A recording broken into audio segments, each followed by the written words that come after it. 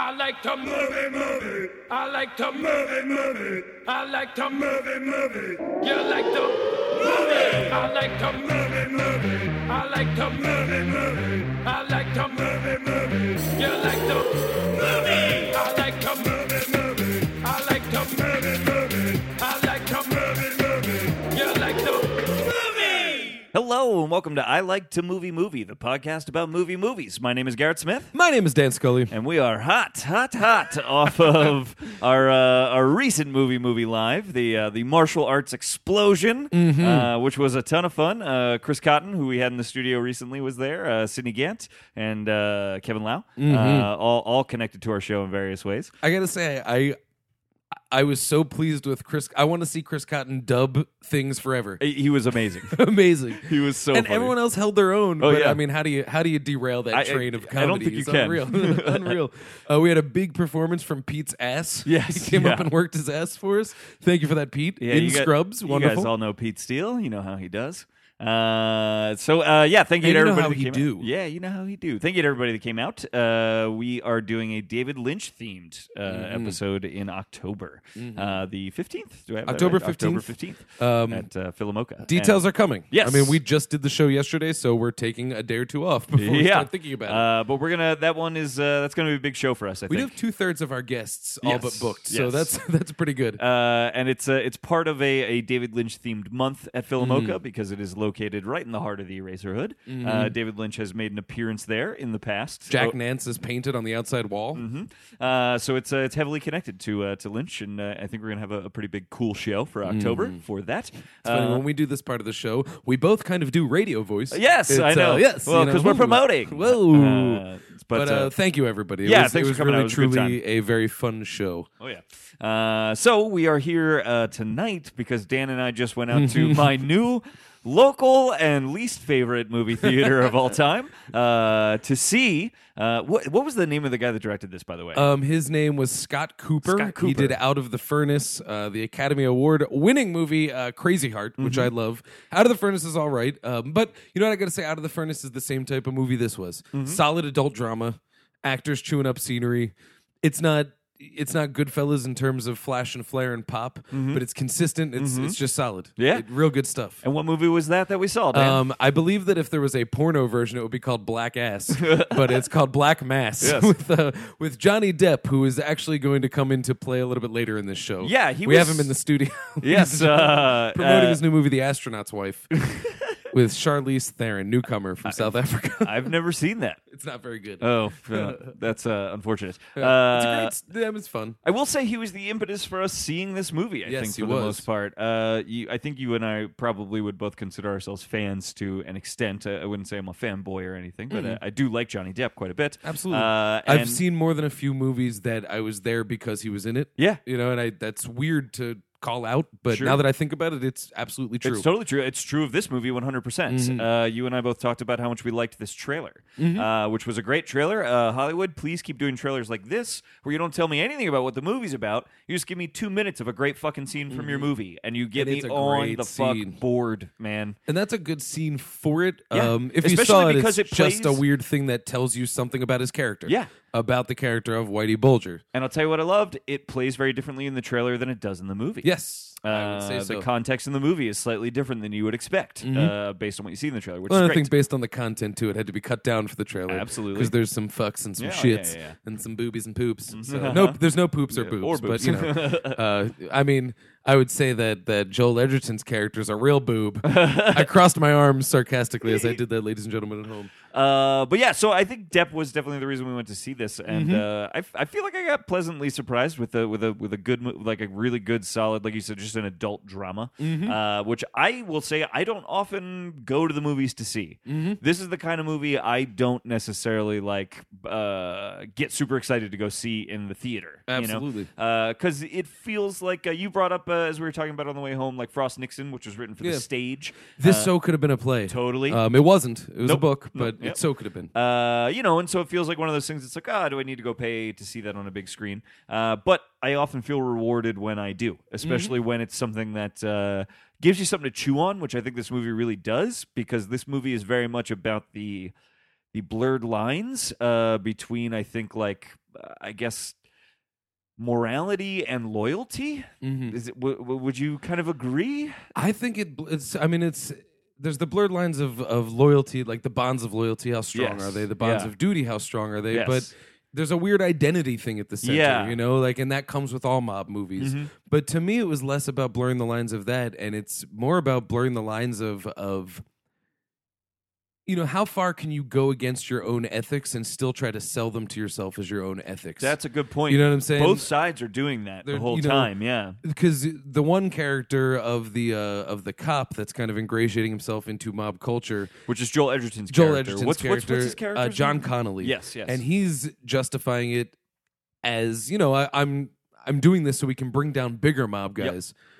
But you can tell he's also doing it because he wants to be one of the pals. He Yeah. wants to be one of the guys. He wants to be a good old boy from Southie, who remains loyal to the people that he feels were very loyal to him as a child.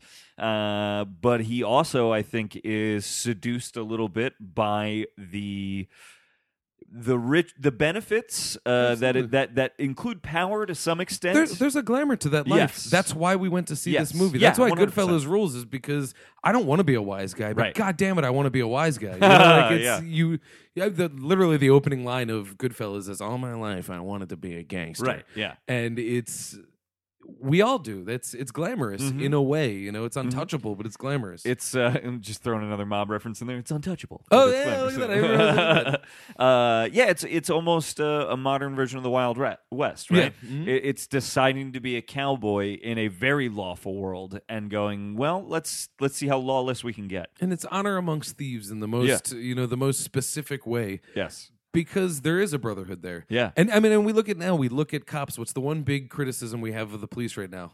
They're a really well-funded gang. And it's very true in a lot of ways. Oh, yeah. And when you start to see those lines blur, you know, it's like, where does the crime end and where does the law enforcement begin? Right. And, you know, and then conversely to John Connolly is Whitey Bulger, who realizes that he doesn't want to be a rat. Right. But if he's a rat, he can be that much better of a criminal. Yeah. So is he really a rat? Right. You know, and what is he serving? His own ego? Yes. His friends? Absolutely. You know, he had a code going into it, but at the same time, he is, by definition, being a rat. It's crazy. I was sort of fascinated in this movie. I keep having these interesting experiences at this movie theater. I live in North Philadelphia now. Oh, we hit every item on the checklist. Oh, yeah. Texted phones, Yep. crying baby, Answering phones. answering phones, bad projection. Yep. It was wild. Oh, yeah. The And chatter I didn't mind because it actually wasn't bad. That didn't. the bug me chatter in the was not too slightest. bad tonight. And I'll tell you what, the few movies that I've seen there, the chatter is actually always very interesting to me. Yeah. People in North Philadelphia pick up on... They do not like snitches. They don't. And that's the thing, right? They pick up on really interesting aspects of these things that I would never even think about or register. Oh, yeah. And as soon as the movie starts with... and we're actually, just for anybody listening right now that knows our show and that we spoil the shit out of movies, we're going to do our best not to spoil this movie. It's a brand new movie, and we've decided if we're going to do new movies from maybe from here on out, we're giving it an experiment this time, see how it goes. We're going to try not to It's gonna spoil be it a for mix. you. We'll do different styles of episodes. We're playing with format, guys. Yes, for this one, we would like to allow you to see this, hear our review, and then go see it if you want. No spoilers. Or the other way around. No spoilers as much as we can. No spoiler alert at all. We'll be Right. good about it. Yeah. We'll be good. So what I will say is the movie opens on an interview between a cop and somebody who right away tells you, I worked for Whitey Bulger, and I'm going to give you a lot of details on Whitey Bulger. And immediately somebody in our audience said, snitch, Yep. snitch. And that is a very interesting response, right? A lot of people did. A lot And what of was people weird did. is it was almost there was a communication between people. If one Yep. person said snitch, someone else is like, yeah, you're right. a Yeah, snitch, yeah, you know? snitch. Yep. In fact, they even had an argument from two sides of the theater right away. Somebody went rat, and somebody else went snitch, and he went, "Oh yeah, snitch." Now here's the thing: they're making that distinction for a reason. And what I thought was very fascinating about the movie, and actually seeing it with that audience that was having those big reactions to these people snitching on each other, is what it opens with is Whitey's people snitching on him, and our audience reacting like these fucking knuckleheads. Like, you don't snitch. That's the one code on the street, man. You don't snitch. And then the movie is about the guy that they're snitching on being the biggest fucking snitch there is in Boston. And what's the advice he tells his son? If you're gonna punch someone, You didn't get in trouble because you punched someone. You got in trouble because you punched someone in front of everybody. Yep. And that's an interesting thing. You do it when no one's looking. When no one's looking. I was fascinated. That's the one thing that I think is so interesting about this theater that I have is I get this whole other outside perspective on these things that I wouldn't see otherwise. And then we got to sort of watch them all quiet down as they realized this movie was about snitching. Their reaction at first was like, oh, well, fuck this guy. Is this what sets the plot in motion? And then it became, oh, this is the plot. This is the whole thing. I will say there was one guy had a very strange reaction to something that I was like, maybe I should go. A character does get strangled to death, as it were, in these types of movies. And as this character is, oh yeah. So was a man in the audience. Yeah, I'm like, yeah. I don't know if this is supposed to be funny. He was participating in the performance. But at the same time, what's weird is what's the one thing that everybody reacted to? Stone cold violence. Oh, yeah. Because we love it. I love it. I'll say it. It's great. And you know what? That's something I do want to talk about with this movie, actually, is I will tell you this played as a bit of a horror movie for me in many scenes. Not in any kind of classic way. I'm not talking about any horror tropes or anything like that, but it's... there's some real frightening violence depicted in this. And I have seen plenty of mob movies that have this kind of, I would call it casual violence. And that's the thing that's always most frightening to me about it. Business. Yeah, how casually these people are able to commit these acts of violence. And I think this movie really depicts it in a very, very strong. I was legit frightened a couple of times. Absolutely. Of not even the way they were murdering people. It wasn't the method by which they were murdering people. That's always frightening in its own way or whatever. It was the calculated calmness with which they were all committed. Well, and I think, and also the unexpectedness of it. Yes. Oftentimes we would watch someone murder someone and then sort of their lackeys stand around and stone cold watch it happen. Or just if this were a more modern era, they'd be standing there texting. Yeah. It just feels like they're nonplussed by it. Here's the thing. That's actually very specifically what I'm talking about is that they watch it. Yeah, they don't that's true. look away to text. I mean, they couldn't. They're not. They wouldn't have cell phones at the time, but they don't look away. They watch the murders happen, but just stone cold. They don't care. It's just part of it. It was so terrifying. I kind of like it. Okay. That's the thing, but it's weird because the thing that they kind of like about it is also what I like about it. It's this weird human thing. It's train wreck. You love watching a train wreck. It's horrible, but you gonna miss it. It's crazy. Totally, yeah, that's something that I can't fathom. But at the same time, what I think so brilliant about the way the violence is in this movie is it does show that, but it also just shows how.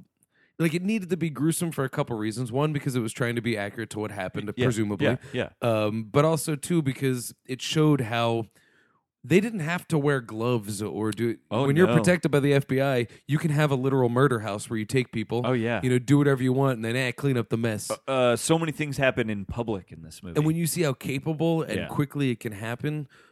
I think what made this movie so entertaining for me is the fact that any scene where Whitey's in the room or someone who works tightly with Whitey's in the room, it's always at boiling point. Yes. Because you don't know whether he's being cool, whether he's going to just shoot you in the back of the head, whether he's going to choke you out, or whether he's just going to creep with you. Yep. You don't know whether he's your friend or he's your enemy, and when you do know, it is much too late for you to do anything about it.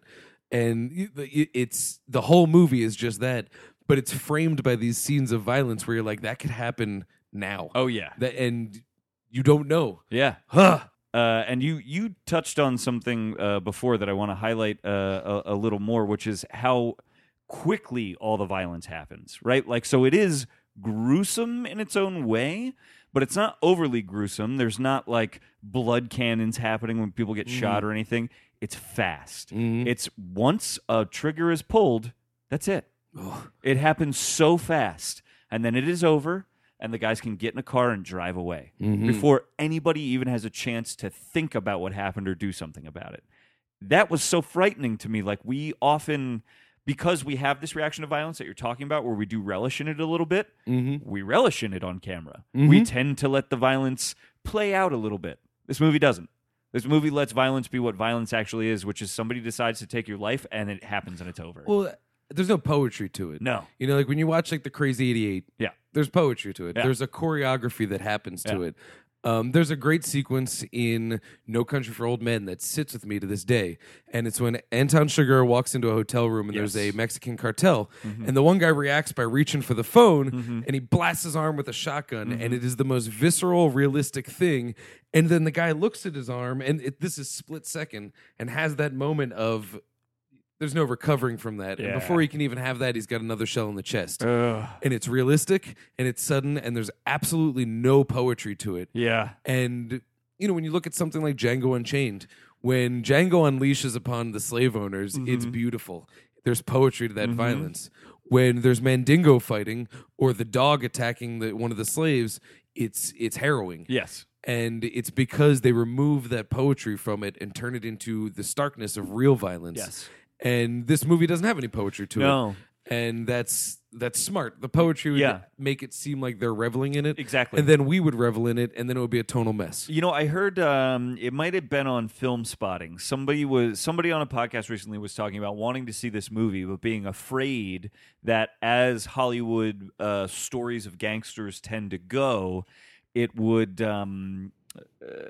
maybe sensationalize Whitey a little bit in a way, almost hero. We would like even the movie Public Enemies, which Depp is also in. There's a little bit of romanticizing the gangsters. That happens in a lot of our Golden gangster Joe movies. and the Suggins gang. I don't think this movie does that. Actually, I think it really manages to avoid the romanticizing of it. Oh, absolutely. It shows you, as we talked about, the appeal of this lifestyle, why someone would be seduced by it. But I don't think it ever paints it to be anything romantic, actually, in any way. Absolutely. It's scary from the moment it starts, and it never lets up. Where you see people wearing T-shirts of Scarface, you're not going to see people wearing T-shirts of Johnny Depp in Black Mass. Right. And it's because of that. Yeah. Everybody knows, say hello to my little friend. Boom. He takes a big old whiff of Coke. It's great. Right. But this isn't that movie. No. This isn't that. I'd say it's probably a better movie, but it's. And I don't dislike Scarface. Right. That is a fashionable thing to hate when it's a terrible movie, but it's a lot of fun. But of course, this is a different thing. Scarface isn't a true story. It's an update of a kind of true story 50s movie. Neither here nor there. But yeah, there is no glamorization of it, and what's wild is I don't even think they marketed it that way. No, they didn't. And that's interesting because the trailer was just that one scene. At least the trailer that I had seen. But it's what I like about it is it's definitely good as a biopic in that sort of thing. Yeah. It's good as a mob movie and that sort of thing. But it's also a category of one of my favorite types of movies, the examples of which are things like American Hustle, things like Glenn Ross, where it's just a bunch of actors that we all know and we all love. Just chewing scenery together in a very solid story. Oh yeah, so much fun. That was, I think, maybe my favorite aspect of the movie was just watching this cast all take to their roles in such interesting ways. Like, actually, you and I, for maybe 20 minutes, were like, is that Jesse Plemons? Yeah. Is it Jesse Plemons?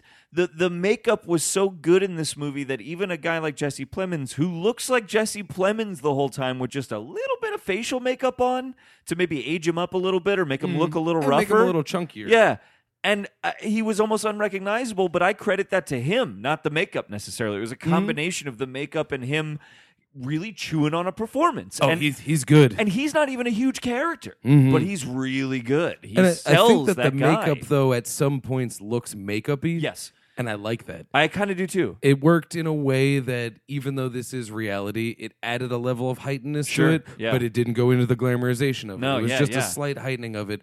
And what blows my mind about it is that the person under the most makeup was Johnny Depp, and he was the one that I very little recognized the makeup. Yeah. And I wonder if the slight hokiness of their makeup helped purchase that for me. Sure. Helped do that. You know, I don't know. I'd have to see it again, but... Well, because you're right. We commented at some point that Johnny Depp looks almost like a lizard in this at certain points, and I didn't even, I mean, it's a little bit because of his facial structure in this movie, but it was also just because sometimes under the lights you could see that there was makeup on his face and he looked like slimy. Yep. like a lizard. And we were just thinking about Rango. Yes, yeah.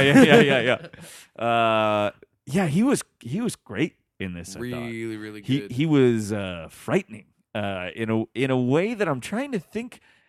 I don't know that I've seen him play a character quite like. I don't know that I've seen him play a character quite like this before.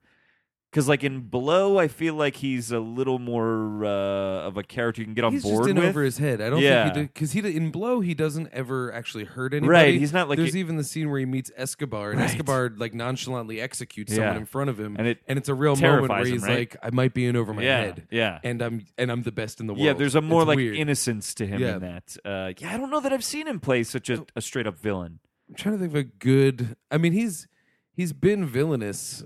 Without a doubt. I mean, in Donnie Brasco, it's a different story. I don't know. I can't really think of something excessively villainous. Yeah, that's which is to say, I'm only saying this because it's just so much credit to him that he gets a little talked down. We'll get into this a little more later, but he gets talked down upon sometimes recently, I think, because he plays these wild, bombastic characters. And I'll go out on a limb and say, I don't know that this is any less bombastic. He's just honing that in a totally different direction than I think I've seen him do before. And I still stand by, there's absolutely nothing wrong with collecting a paycheck. No. There's nothing. If you knew what I did in my day-to-day to make money, it's what we do. Yep. Actually, when I used to work at Chili's, one of the guys at one of my tables told me that he'll never hate on anybody's hustle. I mean, he proceeded to not tip me. I think that was his way of like trying to like side up to me and be my buddy so that he could get away without tipping. But it was an interesting thing, and it's like, you know what? I'm not going to hate. He was trying to tell you about his hustle. Yeah. Well, his hustle didn't really make any room to avoid sampler platters and shit. But hey, what are you going to do? And no, but still, it's. It is what it is.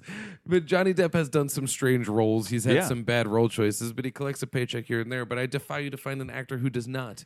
And, you could accuse him of, it's just another Johnny Depp character. Well, we don't say that about Robert Downey Jr. No, I know. And Johnny Depp's doing the same thing. He's got his Iron Man, Captain Jack Sparrow. It's the business. Oh, yeah. But he's good. He's and really no good shade on Robert Downey Jr. He's fucking good. He's really good, yeah. But they're both at a point where they can... where roles are going to be written for them. Oh, yeah. We talked about this on the way down. Johnny Depp, to me, the reason why he exists in a weird spot is he's a character actor, but he's not Tom Wilkinson. Right. Because Tom Wilkinson is not a hunk. Right. Johnny Depp's a little bit of a hunk, so he rides this weird middle ground where he's not quite he's not a fast bender. Right. But, he's not going to do much prestige. He's not incapable of it. Right. He's a character actor. You can put him in silly makeup. Yeah.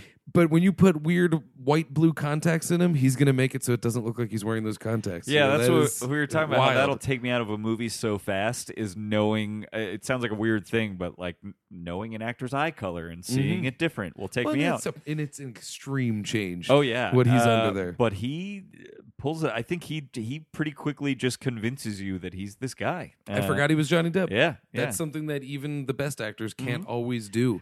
And that's why, and I think that's a benefit, is as a character actor, he can become something else. Did you notice, fun detail, his dead tooth in the front, right? He had that one tooth that was discolored and is what I've always referred to as a dead tooth. Actually got deader as the movie went on. He aged in his face. Everybody did. Yep.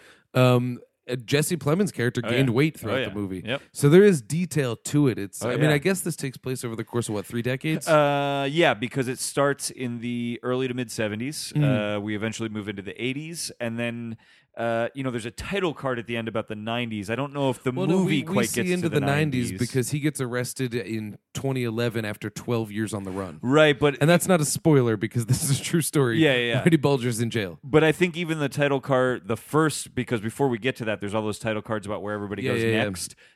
His first title card says 1995, blah blah blah blah blah. So I don't know if we necessarily see story into the 90s. That title card indicates, at the very least, we get probably quite near the 90s. I think if anything, the very very early. It's never really title carded in the 90s. But they do. You're right. They do. They spend time. Paying attention to the details that matter with those things. The cars all evolve throughout those decades. The costumes they're in sort of change. Although, interestingly enough, Whitey sort of has a very distinct look about him. That never changes. He's the Man in Black. Oh, yeah. Oh, he's scary. He's really scary. And what's crazy about it is when you look at all these guys, every single one of them could beat the fucking shit out of him. But he's that guy. He's your typical, the little man mob boss that's got his big lackeys around him. Yep. but in a very realistic way. Oh yeah. And this was also he was the loose inspiration for Nicholson's character in The Departed. The Departed. And which that movie was wicked pissa. and you know, so of course that is, you know, that's also based on Infernal Affairs, so it's a mix. But I like that idea that, and it just made it like whereas Nicholson's character is a bit larger than life because he's Nicholson doing a mob boss, trying to get his Oscars. This one actually is more biopic-y. Yes. It's exactly what Whitey looked like, really. Actually, I was fascinated in the end credits when we finally got some pictures of the real people, and I was like, "Whoa, he really fucking like." They did a good job with like the makeup and stuff. He really looks like him. I do want to talk about, since you brought it up there slightly, the Boston accents in this. Oh yeah, your mileage is going to vary. Yep. For instance, Benedict It's not Cumberbatch super is somehow distracting. playing a Boston guy. Well, what's weird about him, the thing is, nobody's accent made me go, that's taking me out of it. I agree. But his look took me out of his accent. He looks too British. He looks too British English. Well, we didn't look up what it was before we became somewhat insensitive. Yeah. But he just looks like, you know, hello, Benedict Cumberbatch. Yeah. You know, Harry Potter. Yep. And my name is Khan. You know, Yeah. we know him as just this imposing BBC face. Yes. And he still has BBC face. And it's funny because remember I was asking who I looked up who Joel Edgerton's wife was. Yes. She is in what was that called? August Osage County. Oh yeah, I didn't Which see that. he was also in, and fascinating. they are lovers in it. Hilarious. And he's a Southern boy, Uh-huh. and it's very weird. Watch, he's great in it. Yeah. That's actually an exceptional movie. Oh yeah. But he's great in it. But the same thing, he's Yeah. being a Southern guy, and I'm like, now he kind of seems like a mentally disabled Southern guy because he's actually English. Yeah. I know, that. I thought, but he was good. It's not to take away from it. It did work. The one actor that I thought was having enough trouble with the Boston accent that I was like, well, they might have, maybe there was a better choice here, was Kevin Bacon, actually. He was literally just like, he would just talk like Kevin Bacon, and then at the end of the sentence give a slight, just like Boston, like at the end of it, and that was it. I wish I could do a Kevin Bacon voice. Yeah. That's another one I'm going to work on. It's just grovelly. I'm going to work on it. It's very. There's a thing about I it. smoked a lot of cigarettes. That's pretty good. That's pretty good. But he would do that and just like, you really think you're going to bring this guy down? That's retarded. Yeah. Like, all right, thanks. It was about that. But you But get he a was, pass because you're Kevin Bacon. yes, he was good. You know, he was was very good. Everybody was very good. Honestly, I'm happy to see Kevin Bacon making a big stink in movies again. Mm-hmm. You know, I feel like there was a few years there where we didn't see him. Yeah, I gotta see Cop Cop Car I gotta is great. see Cop Car. He is great in Cop. And Cop Car actually has a performance from one of my all-time favorite actors, another character actor, unfortunately not a hunk, Shea Wiggum. Who's Shea Wiggum? Shea Wiggum is Brian O'Connor's cop friend in the Fast series. You wouldn't know him; he's not in 7. He was in the first one, I believe. Then I know He's who in he is. Cop Car. He was on. He was in Splinter. He was on Boardwalk Empire. He is. These are all misses I'm for gonna. me. You know what? What's weird is there's a million things, and Yeah. I'm only gonna be able to hit on those things. It's okay. I think what I do kind of want to talk about with this movie. Wolf of Wall Street, Silver Linings. Oh, okay. Playbook, I've definitely American seen him. Hustle. Definitely seen him. That's Shea Wiggum. Oh yeah, know Yeah. that guy. Know that guy. Great. Yep. One of the finest actors working today. Not a hunk. Sorry. He's an Agent Carter. You didn't- No, I didn't. Great I in didn't. Agent I Carter. didn't. He plays such a good surly cop all the time. He's so good. Surly Cop number 3 in most of his credits. Mhm. He's like the new Chris Penn, Uh-huh. only like I think better. Yeah. Oh man. I was thinking the other day that I miss Chris Penn. Like I feel like He's great. I feel like we might have actually had a better Penn if he had lived longer. I think so too. I wrote a good joke the day he died and did it on stage, and I'm proud of it because it's a good joke. Yeah. But I'm also upset because it does cheapen who is actually a pretty good actor. Yeah. I was like, so Chris Penn died today. It's a shame. Who are we going to get to play cop number 2? It's a dumb joke. Uh-huh. Loved it. Yep. But at the same time, he is better than that. True Romance all the way. Oh man, he's Yeah. great. Anyway, Not in this movie. No, I know. Not even. He's been too dead for too long to be in this movie. Here's the thing I kind of want to talk about with this movie, and Yes. it might be a little difficult to talk about without spoiling. So we'll try and be careful as right. let's maneuver this. I'll be ready to snipe. Yeah, let's maneuver this carefully. for Let it. me know. I want Whoa! to talk about the depictions the depictions. What's the word I'm looking for? The way the movie handles Joel Edgerton's character, who is the FBI agent at the center of this, and Whitey Bulger, Johnny Depp's character at the center of this. The way it paints both of them as either villains or good guys at various times. Mm-hmm. I kind of feel like at the end of the day, although we just talked about how it does, I don't think it glorifies Whitey in any way. I kind of feel like it very much paints Edgerton's character to be the real villain of the story. He's certainly while Bulger is probably physically slimier. Yes. He's covered in Yes. literal slime. I definitely get the vibe that Connolly is a slimy motherfucker. Because to me, Bulger is like he's a villain as fuck, right? Like there's no arguing that. But there is he's this sounds so weird, but he's living out loud. He is a gangster. He is a mobster.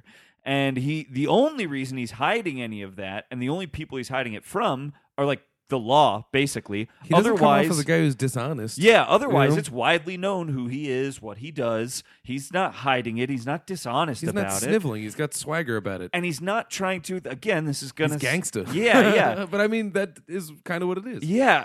Whereas the FBI agent, Connolly,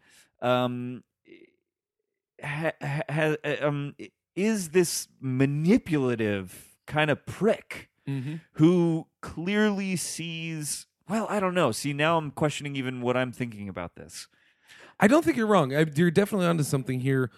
You know what I'm thinking about? I'm thinking about the scenes where he's got like a partner to some extent, the big meathead football player looking guy. You know who I'm talking about? Who's in a lot of stuff. He's in commercials, I think, for somebody, I forget what. Who plays like basically the other FBI guy that becomes sort of like in on it with him as it goes on. Reluctantly in on it as it goes on. Played by Bill Hader in very heavy makeup. Yeah. What is that guy's name? I've seen him in a ton of stuff. He's actually a good actor who I like quite a bit. He plays small roles often, but he's very good. There are scenes early in the movie where he is manipulating that guy. You know what I mean? Like he is really manipulating that guy so that he has an accomplice in this, because he knows he's going to need one in order to continue sort of pulling the wool over his director's eyes. You know what I mean? And he manipulates him in a way that, to me, is infinitely more fucked up than anything Whitey is doing with his own men. 100%. Well, because he's deceiving him. Yeah. Whitey's not deceiving his men. A little bit he is. He's not telling... It's clear by the end he's not telling everybody what they're doing with the FBI, right? So there's a slight deceit there, but it's not the same thing to me. I don't think he's trying to throw them under the bus for anything. Right. Whereas you can tell with Connolly's right-hand man, he's not deceiving him because he thinks about the greater good for his kind. Right. Because that's No. what Bulger's thinking about is the greater good for his kind. For Southie. Everybody in that Southie, neighborhood. exactly. But so is that FBI agent. Yeah. And while he's got his buddy going, no, we're bringing down the mob.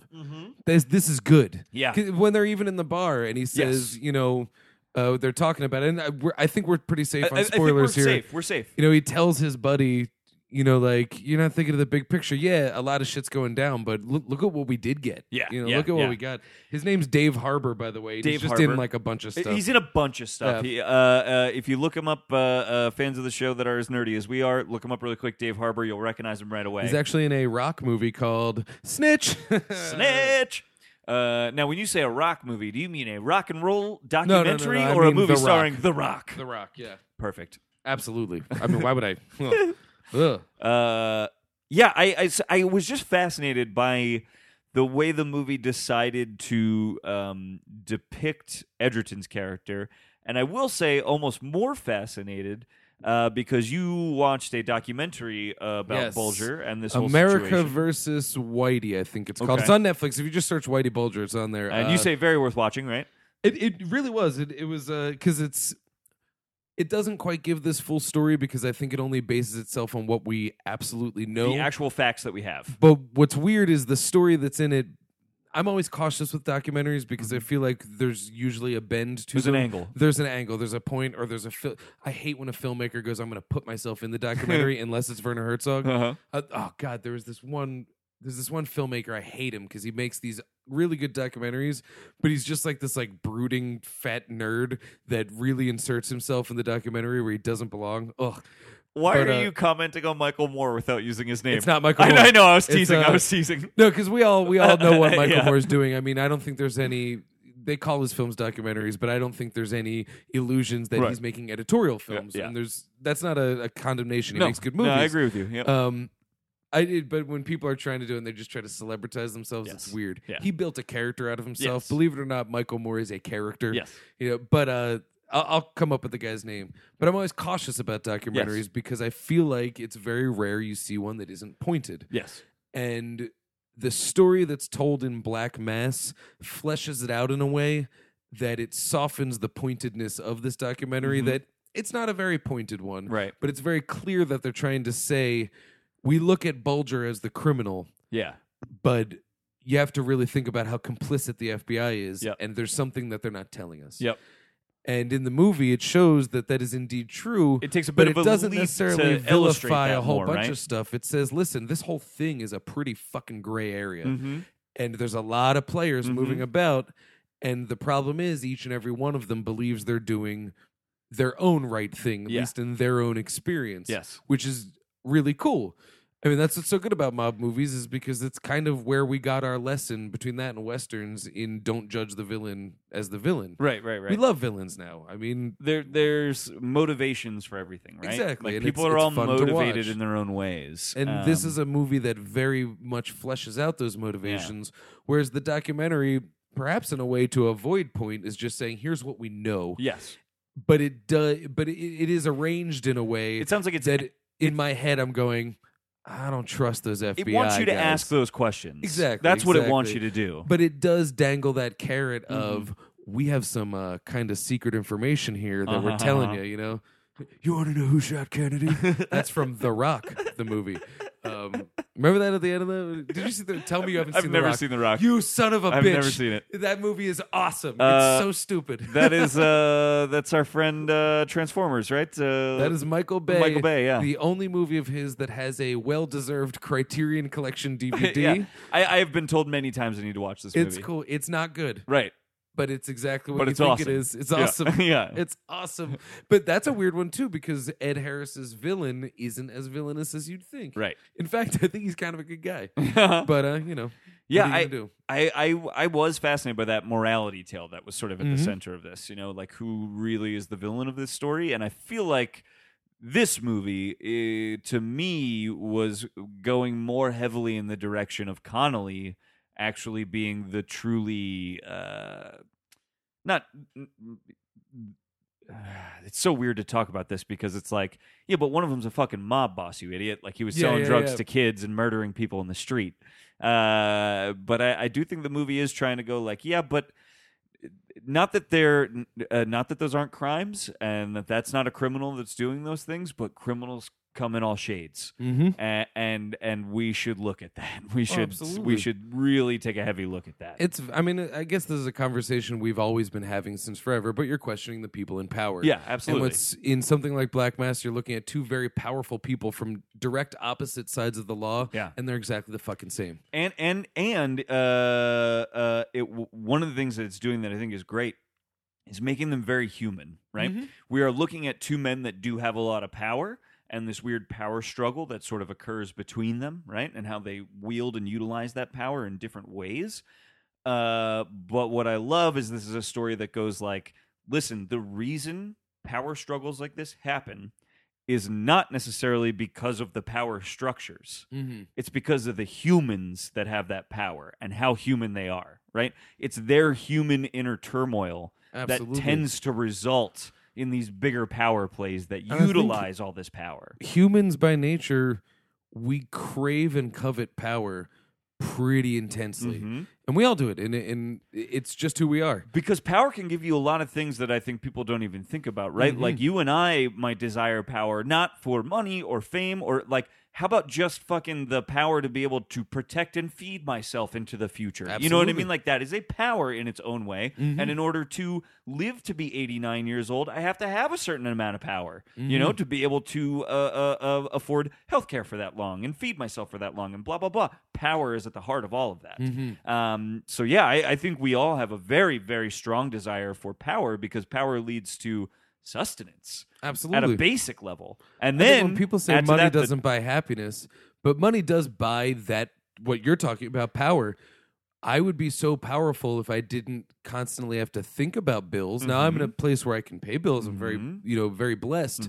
But at the same time, it's like I crave that power. I hold on to it. Yeah. And if I didn't have to think about, if I was so rich that I didn't have to think about Right. my bills, I could just pay someone to pay them for me. There's a power there that comes with it. Absolutely. And then we the want question that. becomes, okay, so I've spent 30 years being like, hey, I do desire power, and I desire very specifically the power to just be able to survive. Well, now I'm paying somebody for my survival because I've made so much money. Well, now what does my hunger for power become? Mm-hmm. How does that translate now? What does that start to look like? Okay. And then let's talk about how these guys are from a very underprivileged neighborhood in South Boston, right? So now what does it look like when you give that particular person that particular amount of power? Right? Like, all of those things get built into this movie. And one of the things I like about this movie is it doesn't really beat you over the head with a lot of that stuff. It allows the actual character drama that's playing out between all these people to tell you those things. They don't like spend a lot of time being like, these were poor kids from South Boston that had nothing, and coming from nothing to being something can make you fuck. You know? Yep. It never goes so far to be that. Those things are true and they're in the movie 100%, but it's not over detailing any of that for you. Oh, absolutely. We were talking about this. It's a historical retelling Absolutely. of what actually happens when power is granted to somebody who didn't really come from it. Yeah. Doesn't quite know how to wield it. Or, well, no, it does know Oh, how to knows wield how it. to wield it. But just wields it in a way that we don't quite understand Exactly. as the same thing. It's Wielding not the it in a accepted way. very specific way Like I because said, of that. We talk to your buddy Pete. Oh. We need cops. We have cops. But God damn it, when they abuse their power, it is the worst, most scary thing. Oh, yeah. But it's weird that abuse of power, there's still a lot of people who are going to defend it. Oh, yeah. And, could justify it in some type of way. Sure. But then you look at the opposite end of the spectrum and you're like, this is identical. Yeah. Just one of them's got a little bit, they got better weapons. I had a ton of conflict even trying to say that I thought the cop was a little more villainous in this movie because the mob boss is so easily and readily we can all go like, villainous. It's so easy to do that. And for some reason we have a harder time going, that cop is villainous too. I don't know. There's like we just are raised to believe cops are good and the mob narrative. bosses Cops are and bad. robbers. That's the That is the narrative. Once Yeah. again, if you want to talk about snitches and all that, Yeah. The Wire. Yeah. I hate to be the guy who No. just constantly does it, but that is what that's about. Yeah, absolutely. Because there was, I mean, The Wire made me a better, less judgmental person. Two sides of the same 100%. coin. That's all exactly. that's all that show's about. I saw two worlds that I didn't know a lot about, and I had certain judgments about Yep. each, and found that I was accurate and inaccurate about a lot of it. It just, and then there's a lot more common ground between them. absolutely, and then Yeah. there's just a lot more to consider. Yes. And there's so much Way more more- that more beyond questions cops and to be robbers. asked. Exactly. Yeah. There's, I am of the belief that I don't think anyone's born evil, but the world's fucked. It is in a lot of ways, Mhm. and that can happen, and Mhm. evil can come from it. So be it. It's just how it is. But when you view it that way and you look at it, then you question like, well, if there is no evil, there is no right and wrong. If there is no right and wrong, where are we? Mhm. And all we see at the end of the day is two. I mean, not even two in this movie. There's a bunch of different types of people, and really, at the end of the day, they're all just trying to keep their head above water. Uh-huh. That's really relatable in a way Yeah. to all of us. I mean, that's what we're all doing. Yeah.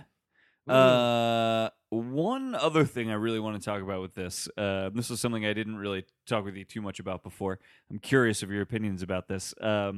Just from a technical standpoint, the filmmaking in this movie. We should get into that. I'm curious. I actually think, for my part, I thought it was not that I need movies to be like highly stylized or anything.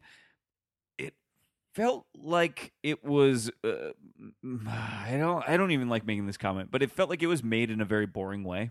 I would say that it was bland, but Yeah. I wouldn't say that it was bland by mistake. Yeah. There were a couple really cool shots that I remember we pointed Yes. out in the Oh, yeah. theater that the tension came from the characters. Yes. So there didn't need to be a lot of on the surface filmmaking. Agreed.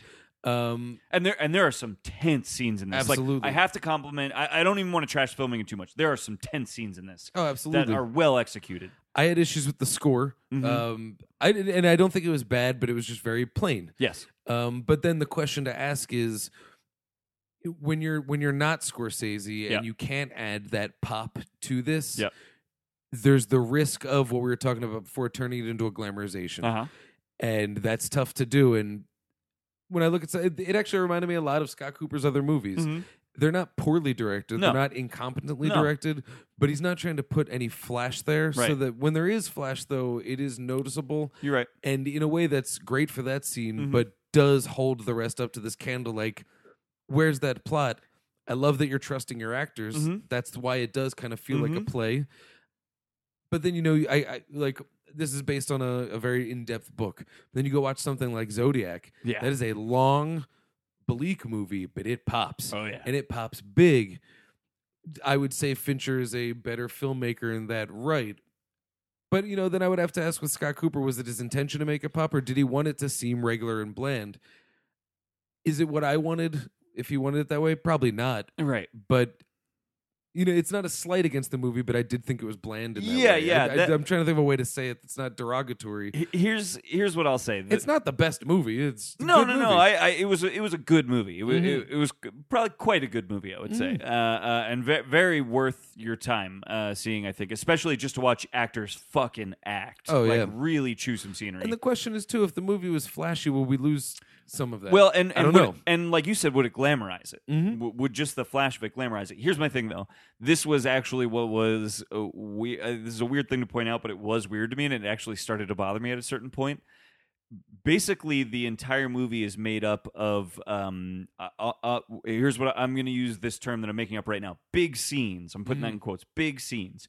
The movie is not that movies aren't this generally. They generally are, but it's like, okay, here is about a 5 to 10 minute sequence. Now we're just going to cut to a random shot of Boston. We're going to let that sit for 4 to 5 seconds, and now the next scene starts. And we're going to let that play out for 5-10 minutes, and we'll cut to a random overhead shot of Boston. And now we'll cut back in for the next. It was literally like a scene would happen, and then we'd get that. Like, this is weird, but this is something that has just been bothering me as I watch movies lately. I almost feel like it's not a sign of a bad movie, but I hate those city establishing shots of like stock footage Oh, that yeah. you see in like everything. It feels fillery. And this movie There's a better had way to do an establishing 100 shot. of those. Oh, It yeah. had 100 of those. It was basically like he didn't know how to connect the scenes. And I think they were trying to get a little bit of like Boston as a character. Yeah. And I don't think it worked. I don't for think that. it. I don't think Yeah. they nailed it. There was something weird about that to me. It felt like the pacing of this. It was weird. Every scene itself was paced wonderfully. Oh, amazingly. Really tense. They felt just assembled though, but at the But end of the yeah, day, it was like every scene felt so well attended and crafted. Like the attention was there, but like there was not a lot of attention paid to like how these were all gonna like connect together and build a larger story I and bet you could have tapestry. fleshed it out and turned it into a 6-episode miniseries Yeah. or something like that, because it's very episodic in that way. Yeah. Even when they would do like a decade jump, Yeah. yes, things changed, like the way the characters Yeah. look a Yep. little bit and some of the style. But if they didn't do those title cards, it would never register. Oh, I with never me would have that known. any amount of time has passed. No. Afterwards, I would have looked back and be like, "Oh, look, they did look a little different." Yeah. But I never would have had that break. Yeah. You know? Oh man, that's why I love P.T. Anderson. Yeah, he can, totally. He can just turn those into a punch in the face. That's what I'm but- saying. It just yeah. it felt like I don't want to call it lazy, because I don't think that's what it was. I think it was a choice that Cooper was probably making. And this is probably just my own brain more than anything else, but it took me out of it in a weird way. I was like, well, this feels like just a weird loose assemblage of things. Well, I mean, in a way, it felt like a play. Like they show you that city establishing shot, and backstage they're rearranging the set Yeah, for the 100%. next group of people chewing it's the scenery curtain at a closing table. and then Yeah. opening up on the next scene. Which works, but I bet there's a more fluid cinematic Yeah, way to do it. that's Yeah. what I think. I think there's a more cinematic way to tell the story. You know what I mean? Now, I will say, at the end of the day, the movie totally hangs together really well. It works. Feels like an escalating story. And when I doesn't- say pacing, I never got bored. no, me neither. It was just episodic. Yeah. It's really the word I can. The only word I can. It was think just of. it was a strange choice. I thought. I don't know. It didn't quite work for me in its own way. But the movie itself, at the end of the day, like holds together so well. It's one of those complaints where it's like, I don't like being the guy that complains about this stuff when overall it doesn't affect the Gotta be movie fair. that much, you Gotta know. be fair. But I do. Yeah, that's the thing. Is like, well, I do have a criticism of that though. Absolutely. That piqued my interest. To I talk think about Scott that. Cooper has everything in him to be a very good filmmaker. Oh yeah, I think he is a very good he filmmaker. could tell a fucking story. but he's done man. some stuff, and he does wonders with actors. Oh yeah. I mean, he directed Jeff Bridges to a Oscar, an Oscar, a yep. Best Actor Oscar. He's very strong with actors. In a Yeah. way, it sort of reminded me of someone like David O. Russell, who I think he's always been a strong visual filmmaker, And even gets back more in so Three as he Kings. goes. Absolutely, but one thing that is universal in all of his movies, they have great performances. Mark Wahlberg, I don't think was is the just most gonna great say it. actor in the world, but when he works with David O. Russell, he gets rightfully nominated for Oscars. He's great. He's one of the best actors I've ever seen when he works with David O. Russell. Amazing. Like, no question. He's Absolutely. great. He's great with that kind of stuff. I still stand by Jeremy Renner's performance in American Hustle Oh, is Jeremy so Renner's career funny. best. I will 100% stand by So that. funny. Remember how funny Bradley Cooper was in that? Oh my God. Bradley Cooper's got comedy chops, but it's something about David O. Russell, he gets it out Yep. of him. And I think that Scott Cooper has a very strong hand with yeah. actors. Out of the Furnace is another very bleak, bland movie. Good story. Yep. Good, really good actors. Yeah. You know, but the movie itself, would I tell you to jump up and go see Out of the Furnace? Not if you're not interested. Right. But it's good. Yeah, yeah. You know, and it's good actors. I Yeah. mean, Woody Harrelson is great. He's Yeah. scary in that movie. I think there's something there. You know how I just decided I want to wrap up talking about this movie? What do you think about the title? Black Mass. Okay, so I'm on Wikipedia right now looking up the phrase Black Mass. Oh, awesome. Because I am curious as to what it means. And so I'm just going to lift this quote. I'm so glad our brains both went there. Oh, yeah. Well, I was looking it up because I thought, what is it? What does that mean? Yeah. I mean, are they literally talking about a pile of poop? Right. A black mat? No, so this is a quote from the Satanic Bible. It was written in 1969. The usual assumption is that the satanic ceremony or service is always called a black mass. A black mass is not the magical ceremony practiced by Satanists. The Satanist would only employ the use of a black mass as a form of psychodrama. Furthermore, a black mass does not necessarily imply that the performers of such are Satanists. A black mass is essentially a parody on the religious service of the Roman Catholic Church, but can be loosely applied to a satire on any religious ceremony. That makes a lot of sense because it's a FBI agent saying, no. Oh. We're just trying to catch the bad guys. Yeah. And it's a bad guy saying, no, I'm not a rat. I'm being a better criminal. They're putting on a show. They're putting on a show. And at the very top of this article, just the very first thing it says. Lean into your is, mic for this. Oh, yeah, sorry. That's all right. Is, let me, where we go? Oh, and I lost it. It's all right. There was a line that I found your very, time. there are arguments claiming that the Black Mass served solely as a shock method in order to accuse enemies for several reasons. But there also remain various sources claiming that it was practiced throughout history and currently in the modern era for the sole purpose of satanic worship. So That's interesting it's a too. hood 'cause- pulling over someone's eyes. Yeah, that's because that's a lot of sort of the behind the scenes that happen in this movie is a lot of sort of people going like, well, no, it looks like this is happening. And a character going like, no, I know that's what it looks like, but it's not. It's not quite that. It's not that. It's not. Yeah, that's fascinating. That totally makes sense. That and makes I will perfect say, sense. And it's the name of the book it was based on. okay. One of the things I was thinking as we were watching the movie, and I was trying to pull apart the idea of it being called Black Mass, was I knew that I loosely knew that Black Mass was like a satanic ritual, quote unquote, of some sort. There is not a lot to be made, but a bit to be made in this movie over their Catholicism. And there are a few religious type ceremonies depicted througgoing the movie. Oh, absolutely. Bulger goes to a church to think. Yep. And there's even a moment where he's, I'm going to try and do this without spoiling anything, but he is at an event and he's sort of hovering above that event, not actually there, but presiding over it, which is its own interesting show, right? There is a show being made at this event that we always make for those events, big show to be made. And he's sort of above it, right? Like he's sort of watching the events unfold, the mess, as it were, occur beneath him. Now, in that case, it's not quite the same thing as like pulling wool over anybody's eyes, but at the same time, it's establishing a character. There's because even when they say like not everybody hated Whitey, Right. when he has them, he helps a little old lady get her packages inside because he's He- the good old boy from the town. We all know Whitey. We grew up with him. He's our boy. Yeah, but he also fucking kills a lot of people. And I'm just finding my full explanation for what I'm trying to say, which is shortly after that scene that we're talking about. And again, I'm trying to do this loosely without spoiling anything. But his brother says something to Connolly. He says, the reason he wasn't there was to protect the family. And so, again, I believe it is this, like, telling a narrative, right? Whitey knows that there is a narrative that needs to be told right now, that needs to continue to be upheld. And so Whitey has to make a choice to continue to uphold that black mass, that narrative, that fake wool that's being pulled over the eyes. And you also wonder, too, how much of it is, what you just tell yourself just to get through your day. Yo, 100%. I tell myself 10 lies a day to get through certain things. We all do. Both of those guys are holding their own black masses like for and on themselves. You know what I mean? Like they're holding black masses for everyone under them and around them, and that's mostly what we're talking about here. There's also a black mass being held by each of them for themselves. It's relatable in that way. We Yeah. all do. Yeah. We all do. Everybody has something that they tell themselves to justify what they do, and it's 100%. it's absolutely not a malevolent thing. No. It's a human thing. Yep. But it can be exacerbated by circumstances. Yes. I couldn't have said that yesterday. Yeah. I think we should probably pump the brakes on we're that good. and go into a fun thing that we've decided Yes. to do. Now, I don't want to... Recommend Black Mass, right? I do recommend Yeah. Black Mass, and I actually recommend as a companion piece, go check out The people America versus yes. Whitey, I believe it's called. Let me...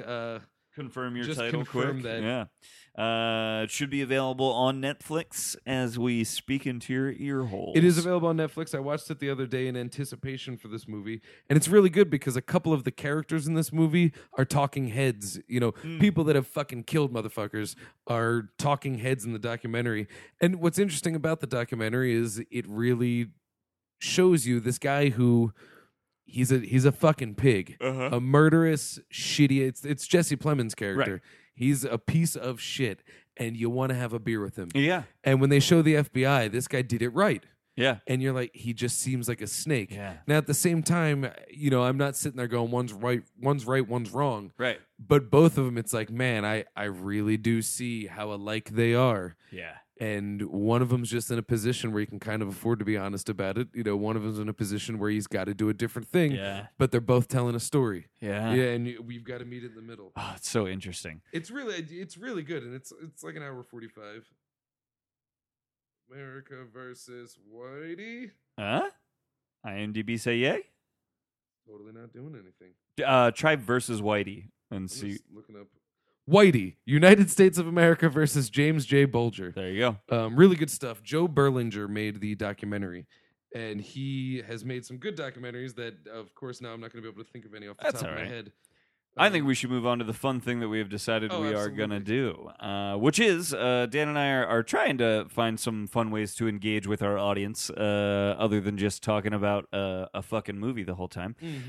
So, as we brought up a little bit earlier, we wanted to talk about Johnny Depp because there seems to be a weird backlash against Johnny Depp that has occurred recently. It's not a public thing, but I think we've all started to be like, oh, Tim Burton make another movie with Johnny Depp. Yeah. I did read one article. I forget who wrote it. I remember where I read it, but I don't even feel like calling it out because what's the point? Yep. Because it would be the same as what I believe the point of writing the article was, Yes. to be a contrarian fuck. And it was this article that didn't quite say, I'm not a fan of Johnny Depp anymore because I don't like where his work's going. It was an article saying, like, if you look at it and do the math, he's actually not a good actor at all. Right. And I can see where people might not like him or care for his style, but he's a damn good actor. I think he's a really good actor. And I think where, like I said earlier, he's just a character actor who's good, who just happened to be a fucking babe. And I'll tell you what, he's a character actor that really, I think, does enjoy getting into makeup and finding a weird voice and finding weird physical tics and doing weird fucking shit. I think he never, ever phones it in. No, he commits to it Ever. 100%, which is why it's so interesting to watch, even when it is something fucking weird that I might not be on board with. I'm not a big fan of the Pirates of the Caribbean movies, but man, Captain Jack Sparrow is an iconic character, and I don't think it's because he was written that way. Let's start the list. We're going to talk about our 5 favorite Depp performances. Now, I think both of us realized pretty quickly we hadn't seen as many Johnny Depp movies as we thought. I'd seen a lot, but I was surprised at how few he had actually made compared to how prolific I thought he was. Fair enough. But every one of his movies is a movie that you've heard of. Oh, yeah. That's an interesting thing. I'm sitting at about 13, it looks like, that I've seen. I'm imagining you're probably sitting at quite a few more. I don't know. I don't remember. I just have a Post-it note of my 5. Well, the reason I wanted to kick it off right away is that is my number 5, is Captain Jack Sparrow. And the reason I'm saying that is because... So I've only seen 2 Pirates movies, the first and the second one. The first one, I think, is actually a legitimately very fun adventure movie.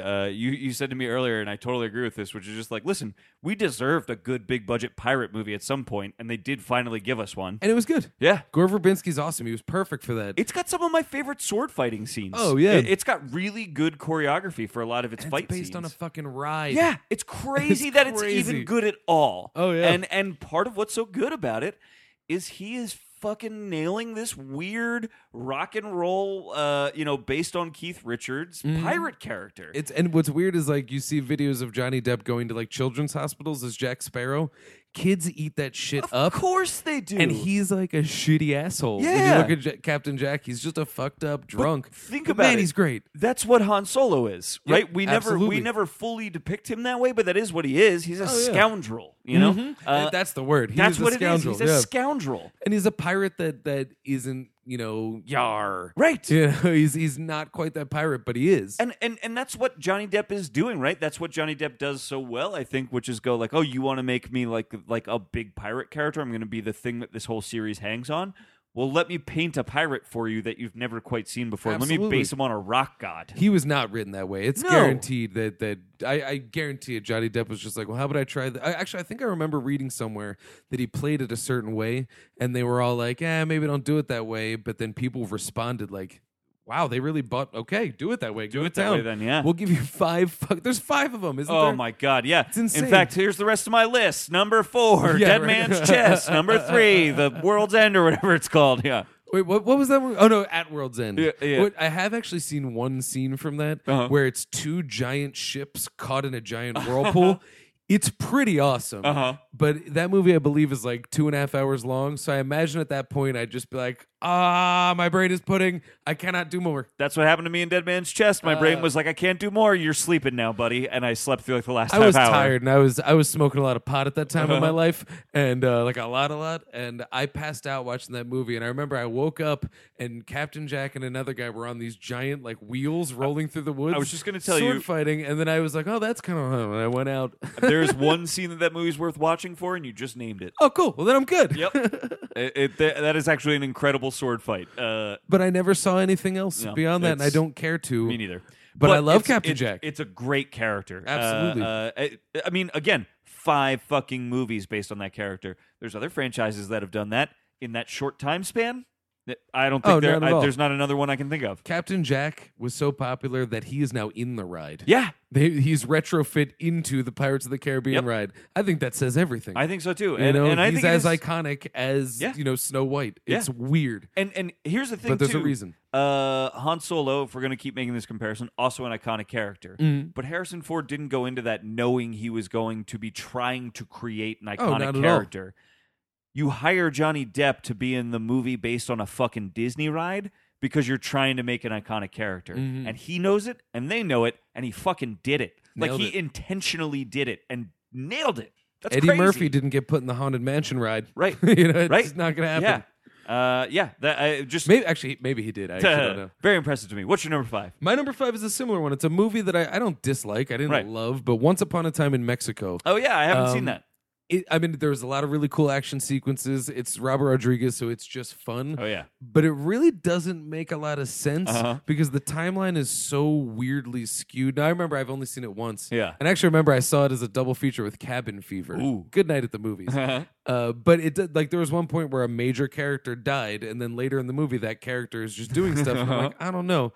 But Johnny Depp's character, he is, if I remember correctly, a hitman. And at one point, he gets his eyes gouged out. Right. But he's still going for his hit. He can't see, and he pays a little kid to let him have his hand on his shoulder to lead him through a gun battle. It's badass. That's cool. It's terrifying. Yeah. And I don't think that anyone else would have done it quite like Johnny Depp did. I don't even know the character's name, but as far as performances go, I still think about it. Awesome. That's awesome. I love it. I don't have much to say about it beyond No, that's that, fine. It is there. I'm going to give you my number 4, which I have to make a quick once over here. All right, my number 4, I'm going to go with it. I decided I'm going to go with it.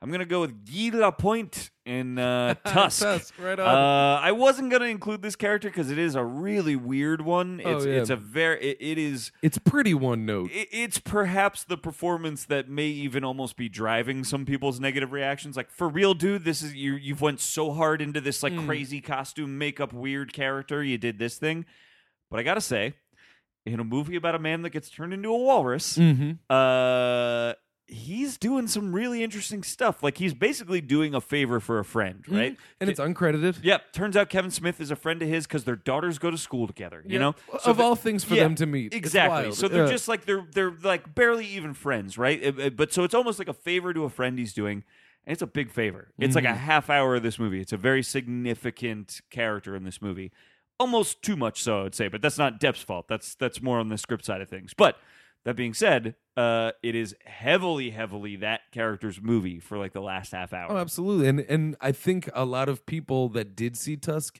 didn't get the memo that he was in Right. it, and then later found out and were shocked. And yes, he's under a lot of makeup, but you can't always hide people, especially No. someone as iconic as Johnny Depp. It's because he is selling like a voice, He a goes into it. physicality. There's like It's funny. He's doing a lot, and it is funny. Not many people can you put a dick nose on him. Nope. And have it work in some type of way, and it did. Yeah. It really did. And I gotta say, one of the things that I like so much about the performance is that that weird flashback scene that eventually occurs, where we get a very different performance, if you remember, from Michael Parks.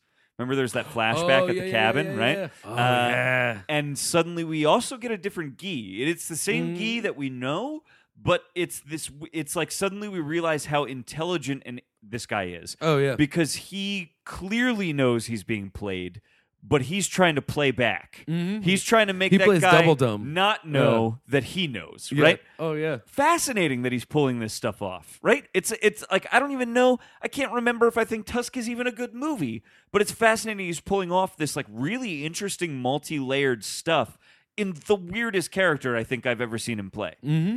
Really interesting stuff. I think it fits Tusk in that like, you ask yourself, is it a good movie? And I would call it a good movie just because I really enjoyed watching it. Me too. It's a really strange movie, but I actually tweeted about it once where I said, I'm just glad that Tusk exists. Yes, me too. And in the same way, I'm glad that performance exists. Yes, You know, exactly. It's one of those things that I could take it or leave it, but I'd like to hold on to it Yeah. while it's here. It's just interesting. If there's a reason to watch Tusk, it's out of curiosity. Yeah. If there's a reason to go back, it's probably to look for things like Depp's character I and, think and so. play with it. You know, it's fun. He's got like a long 10-minute speech at one point, and I think only Johnny Depp could sell me that 10-minute speech in a way that I wouldn't get bored. You know? Absolutely. Tusk. That's my number 4.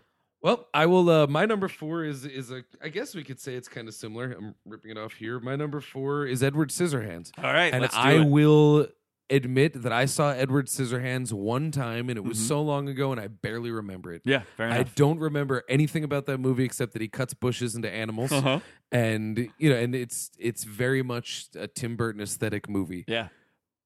But that's the other thing is that was probably my introduction to Tim Burton's aesthetic, as it were. I mean, of course, I'd seen Pee-wee's Big Adventure before that, but this is him really flexing. Yeah. And so to anchor a performance of a patently strange movie, the style of which had not been seen before, Right. and creating a character that to this day is still universally Very recognizable in so many different mediums. Yep. that is, it's a lot of the design, it's a lot of all that, but it's very much the performance. And I will say, like a kind of a small, quiet performance comparatively to some of his other stuff. It's all in the design of his Yeah. character. It's just a take of Frankenstein that is interesting. But Yeah. I mean, Edward Penis Hands is a porno Right. that exists, and it would not exist if Edward Scissorhands was played by a different person, perhaps. And so that's enough to get it to number 4. Absolutely. Well, I mean, when we all know who Edward Scissorhands Totally. is, Yeah, I was only everybody teasing. does, and I don't remember anything too much about it, but I remember feeling sad for him Yeah. as a child, and I'm not the most empathetic person, especially not back then, and I felt that. Yeah. And if I could draw you a decent Edward Scissorhands right now, and it would be very accurate, and I've seen the movie once as a child, that sticks with you, and there's a performance there. Yeah. When you're acting opposite Winona Ryder, you really have to step your game up. You gotta squash that little. I don't want to get into it, too much on Most this because good. this isn't the Most movie we're here to talk about. But I will say I really dislike this movie, mostly because I probably saw it too late in life. I think it connects with a young audience pretty well. It seems because everybody I knew growing up loved this movie. Growing up, is And what I think just it's said. also really part of the strange cultural branding of Burton as he is now, Absolutely. which is earned by him without a doubt. Yeah. I think this movie came out at a time when we were at our most emo, right? Anybody that is you and I wouldn't age say right came around out their at that 30s. time. Well, it certainly Because I saw it when I was like 7 or 8. certainly connected with the Oh, yeah. emo kid that existed inside of everyone that It lived rose it through with the 90s. rise of Hot Topic, Yeah, without yeah. a doubt. Yep. It came through that. I saw it after that whole period of everybody being an emo kid and anybody having grown up with it. And so I got to watch it as like a grown up that had sort of like dealt with all of those things. And I was like, I don't see the appeal in this like at all. It just like nothing about it worked for me. The performances were nothing I could connect to. There's like nothing human in that movie. It's you pretty know? cold, Yeah. if I remember correctly. Yeah. At the same time, too, it is, when you think about that It's Tim aesthetic. Burton's calling card. Well, and it's the dawn of that aesthetic. Like you saw it at a time when that aesthetic was tired. Yep. Before that, it was like, Right. oh, this is something new. Right. But it is so old now. Yeah, It's yeah. played out. His I have no desire to watch it ever again, Right. even though I've only seen it the one Yeah. time. But the thing that sticks, listen, Johnny there's Depp. Nothing wrong with that. Yep. Yeah. I'll take it. Honestly, my strongest memory of that movie is a Far Side cartoon that's just Freddy Krueger shaking Edward Scissorhands' hand and just the mangled knives in the midst. He's the same kind of iconography as Freddy Krueger, though. Yeah, Like we all absolutely. know him. Absolutely. There's a doll of both of them. That's true. My number 3, I'm curious. I think this is on both of our. In fact, from here on out, I think our lists are going to be somewhat similar. So let's talk together about Blow, which That is my number 3. Is that your number 3? George Young. Yes. This movie's alive. I love this movie. I love Ray Liotta in this movie. I love Ethan Suplee in this movie. I love Paul Penelope Rubens. Cruz. I like it's got a great cast. Penelope Cruz. Penelope. Yeah, Cantaloupe Cruz. No, she's wonderful. Yeah, she's wonderful. and she's great in this movie. It's, I believe, Ted Demme, Yeah, Jonathan Demme's deceased brother, died during a charity basketball game, found traces of Blow. yeah, yep. Um, But so it good. is it's a really good movie, and it's a great performance from Depp. We talked about it a little bit during the podcast here, but the thing that I think is so interesting about it is we are watching the story of what we could consider one of the biggest criminals of modern time, right? And he's kind of a likable, almost innocent guy. He's not a killer. No, yeah. Not a killer. Yeah, it's fascinating. It's again now this He's might an be one of those opportunist movies that got in over his head Yes. doing something illegal. Yes. This is one of those movies that maybe gets into the glorification a little bit. Maybe. Little bit. Uh, I mean, it doesn't because it doesn't end well. No, it His does life not. doesn't pay off. No. But until it doesn't pay off, oh, it pays off seems big. like the Yeah. life, baby. But the same could be argued for like Wolf of Wall Street and things Yes, like that. 100%. It is part of these movies. Yeah. I mean, the glamour does sell it, Well, 'cause even the if it doesn't use it in the movie. And I'll tell you what, the glamour is what entices these characters to be a part of these things Absolutely. anyway, right? So we as an Absolutely. audience have to buy that He's glamour. selling weed on on the beach and he's Yeah. just the guy. Yeah. There's nothing better than No, that. yeah, But absolutely. I don't like the beach, but it's still, I get the thing, Yeah, yeah, absolutely. Yeah, I think he's fucking great in that movie. And hey, by the way, a Johnny Depp performance where he's not in any makeup, he's not doing anything crazy. He's not playing Johnny Depp. He's playing a good character, and playing it well. But if people want to, There's no major affectations if about it. people want to complain about how affected he will often make a character, here's a great example of he doesn't need to be overly affected to be a great character. He will still 100% commit to a character that is not him, Johnny Depp, even if he looks like Johnny Depp. Absolutely. And I mean, he did not look like George Young. I mean, George Oh, Young was once 100%. like they did make him look like Yeah. him, but it's not something where he's got contacts in to make He's him not look like a deep snake. cover in this movie. No, you know no, what no. I mean? He doesn't Yeah. have a dick nose. Yeah. He's just, it's like De Niro. He does what he does. Yeah. I liked Blow a lot. I I rented that really one like with my that movie. pops. I Yeah. remember we just had a good night watching it. It's just a solid cry. Yeah. To me, I'd rank it alongside something like a Black Mass. Totally. Solid adult drama. It's a little more stylized Yeah, it's got a because little it more does panache. try to not wanna be that. I don't mean it in that like one word wanna be. Right. But it is, and I'm going to use another inappropriate word. It is aping Scorsese in Yes, a way. yeah. It is of that ilk, and it is of that time. I want to say it came from like 98, Late 90s, 99. yep. So it's Casino is what, 97? Uh-huh. Have you seen Casino? I haven't. Motherfucker. Yeah. It is, I might even like that better than Goodfellas, and that is one of those. Woo! And they're the same movie. You know how dangerous that opinion is? Almost as dangerous as saying you haven't seen either of them. Yeah, that's true. You should really watch both. Yeah. They're great. They do another great thing where in both of those movies, they're all a bunch of pieces of shit, but somehow Joe Pesci is the biggest piece of shit of all, Right. and he's the villain, even though they're all villains. But, Right. Yeah. It is what it is. But yeah, Blow, I'm with you. I'm into it, man. I love Highly that movie. recommend that. Why don't you give me your number 2 then? We'll Is we'll my head that number direction. two your number Probably two? hit it. Raoul Duke in Fear and Loathing in Las Vegas. Yes, sir. It is. Insane. Because I mean, I almost can't believe it's not my number 1. Right? It might be the most iconic thing he's ever done. In reality, at least for our generation, I would say. Like that's the thing that when I think of Johnny Depp, that's what everybody my age I think points More importantly, to. when you think of Hunter S. Thompson, I pretty much do think Yes. of Raoul Duke. Yes. And like I've read a decent amount of Thompson, Mm-hmm. but I think the cultural like, oh, I'm gonna be Gonzo like him, Yeah. comes from like a lot of people have the Fear and Loathing poster on their wall. Mhm. It's right next to the Belushi with the collared Uh-huh. shirt. It is that, Yep. and I think the faux fandom, not faux fandom, but like just the image fandom without reading any of his works. He comes represents from that. counterculture. He I'm does, into exactly, that. I want exactly. that. Yeah. But it comes from a great performance. Yes. Oh, and it's terrifying in a way. It's Oh so my good. god, man! That movie, probably Terry Gilliam's most known movie too. Oh, you know? without a doubt. And for me, not my favorite of his or anything, but fuck, does that movie work in a crazy good. way that most of his don't. Mhm. Even the ones that I like better.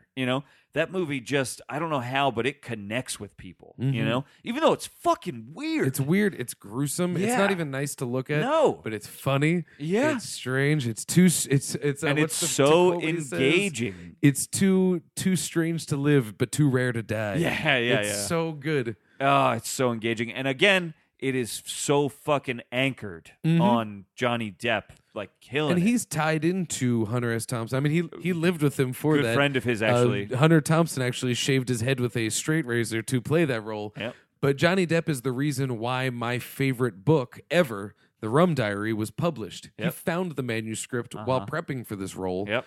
and was like, you should release this. And Hunter Thompson was just like, no, it's crap. He was Yeah. like, no, it's great. Yeah. He's like, fine, well, if my good friend Johnny Depp wants to release it, you'll release it. Now, really quickly, It's awesome. I watched the first 20 minutes or so of The Rum Diary, the movie adaptation. I've actually never seen it. Where Johnny Depp reprises his role as this character. And now, I didn't stop. He doesn't quite. He has a different name. He's not Raoul Duke, but he Right. is Hunter Thompson surrogate. Well, and here's the thing. So I didn't stop watching it because it was like bad or anything. Something else happened or whatever, and I got interrupted and didn't get to keep watching it. The thing that was weirding me out the whole time was I knew that the book was another Hunter S. Thompson book, and that he was playing the Hunter S. Thompson surrogate again. It seems like a really wildly different character from the character. It's in Fear supposed and to be him Loathing. considerably younger. Yeah. Because Rum Diary is him at 22. Right. In where was he? Puerto Rico. And I think that's why it was weird, because it's like an older Johnny Depp trying to play at a less crazy version of that same character. And it's like my brain was just like, but no, I know the younger version of you was nuts. Yeah, you know what I mean? Like, oh yeah, but he was also less addled yes, at that yeah, time, yeah, so he was yeah. less affected by his lifestyle. But Yeah. I was just afraid to watch the movie because I've read that book like 6 times. Uh-huh. It's just so good. It's Yeah. so it has my favorite insult. One guy calls out another dude and he says, "I reckon you've never had your head twisted before," and he threatens to twist his head in some physical way. I love that. Yeah. And I read it in that voice, and I don't even think his character said it. Right, Right. right. But it's know Yeah. it is. It's that so is just good. that movie is so worth seeing if you've never seen it. I don't know if there's anybody listening I right would now like that has to never see it. seen it. I'm sorry, Oh. not Rum Diary. Fear and Loathing. Loathing. I'm back on Fear and Loathing. So worth seeing if you've Have never you seen Where the Buffalo Roam? I have. In I fact. love that movie. That movie is somehow weirder than Fear and Loathing. I Oh, think. Well, it's less literal with the yes. trippiness, but it's a good performance, Oh, yeah. especially from Peter Boyle, oh yeah, Peter. He's yes, awesome. Yeah, Dr. Gonzo. Yep, and Bill Murray plays the Hunter S. Thompson of that, who also I believe was a friend of Thompson's. Oh, I probably. knew him to some extent. He has a great line in that movie that I believe they're in court and he's drinking like a daiquiri or Yeah. something. And some guy asks him for some of it and the guy takes it and he's like neurotic and he starts drinking the whole thing and he goes to give it back. And Bill Murray, Hunter Thompson's just like, no, you've got a good thing going there. And he just lets him keep the Yep. drink because he doesn't want to touch it anymore. It was so funny. I think what was interesting most to me about Where the Buffalo, I didn't like it quite as much as Fear and Loathing. Yeah. I think it's less of a fun house kind of thing. You know what's weird? I think it's trying to Where the I think Buffalo. it's trying to tell more of a story. It's also sillier. Mhm. I don't know if that makes sense, but it plays Thompson Fur as a bit more of a silly character, whereas Fear and Loathing gets that, like, oh yeah, he's a silly character, but there's a pathos and a sadness Oh, yeah. underneath it that it makes him a much rougher, more difficult person than I think Where the Buffalo Roam paints him necessarily. Where the Buffalo Roam is trying to get a Bill Murray performance as well. It's a bit more comedic I mean, overall. the funny thing about Fear and Loathing is the whole reason that book exists is because he was too fucked up to do his job. Right. And so he wrote himself into it, and everyone was like, that sounds like a fun time.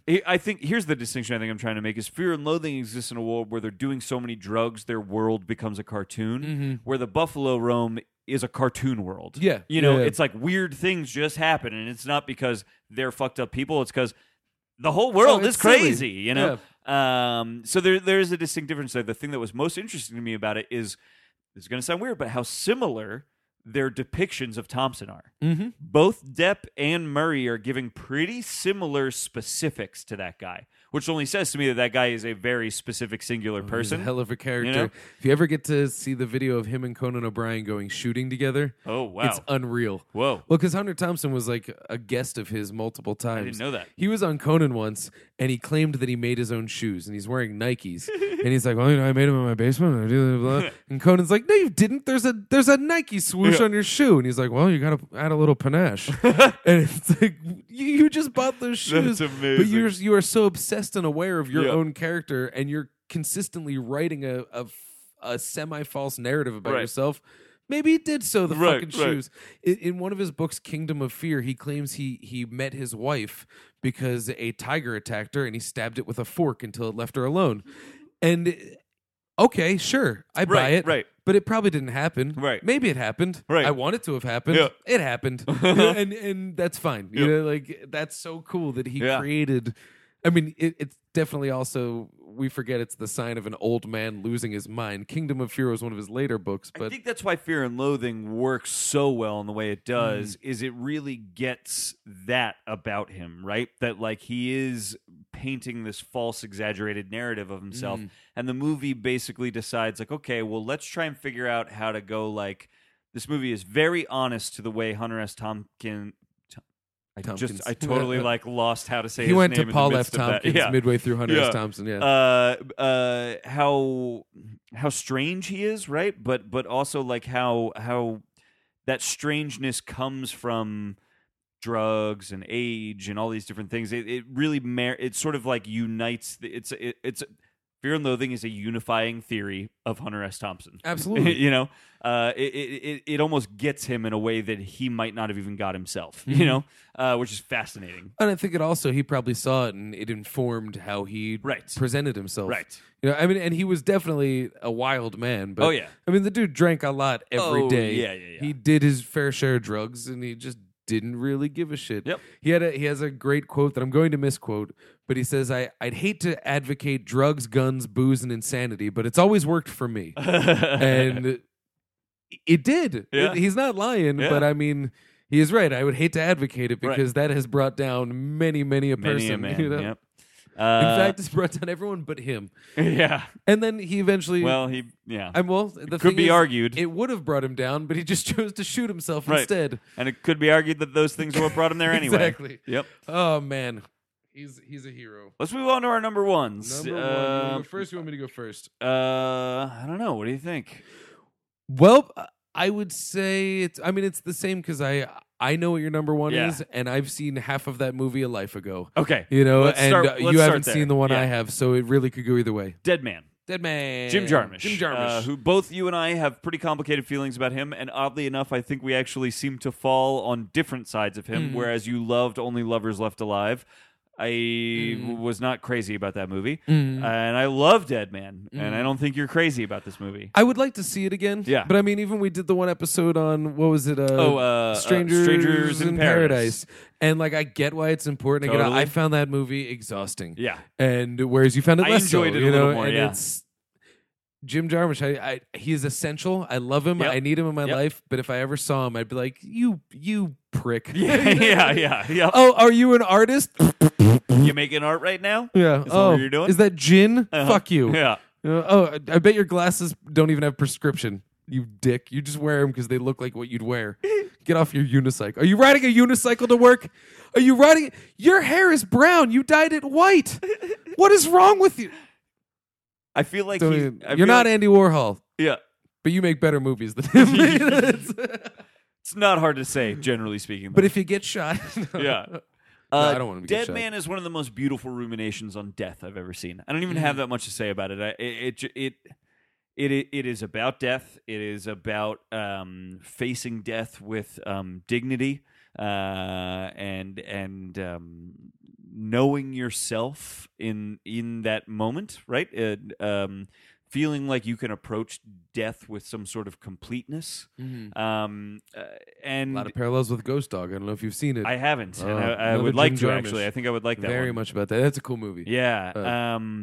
And Depp is really good in this movie. It is again. I've seen maybe 13 Johnny Depp performances. It turns out the most subtle thing he's ever done by a million miles.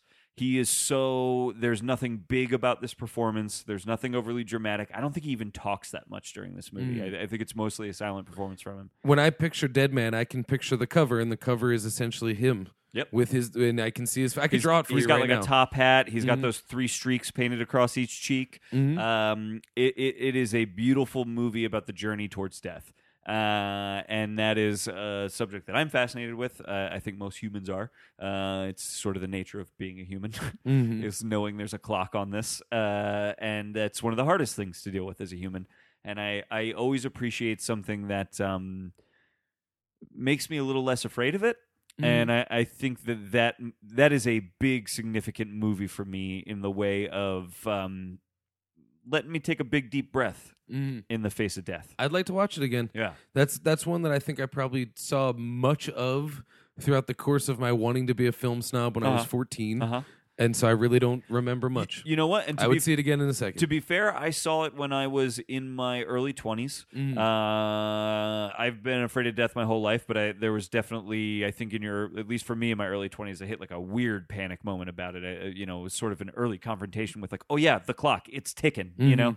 But I was also at the height of some film snobbery as well. So I don't know. Maybe I would go back to it now and feel a little less so about it. You know, maybe I was just super film nerd snobby about it and was like, yeah, Jarmusch, you tell me a story any way you want, you artistic motherfucker. Or don't tell me a story in any way you want. Yeah, What do you wanna do. Yeah. Can I watch some people hang out?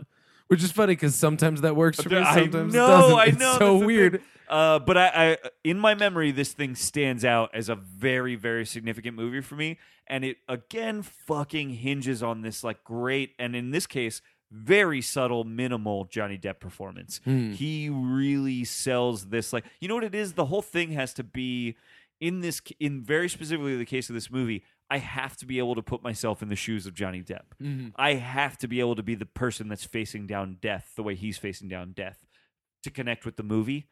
The fact that guy who is constantly in crazy makeup and doing these big bombastic performances that we're all still believing in can make me feel like I can get in his shoes and like relate to him.